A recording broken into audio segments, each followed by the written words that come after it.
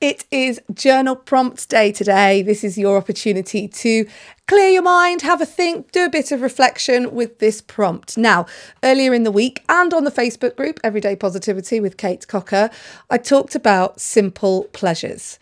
Those simple pleasures that bring you the sprinkles of joy in your life. And what I want you to do in your journal today is dead simple.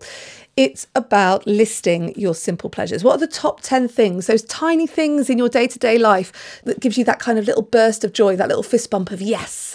You know, things for me would be that first sip of coffee, that little moment in time where you're on your own with the cat or whatever. The cat stretch. Oh, I love it when she stretches out on the blanket, or she does that thing with her paws where they curl over under her chin and she's really cute. Those things. Seeing the trees move in the wind gives me such joy. The fact that my neighbour across the way from me, if I look out my window, he has a whale weather vane on the top of his house. It brings me joy every time I see it.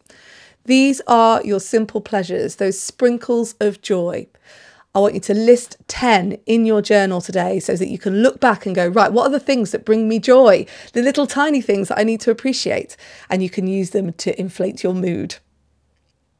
Have a great day. This is your Everyday Positivity with me, Kate Cocker from the Volley Network.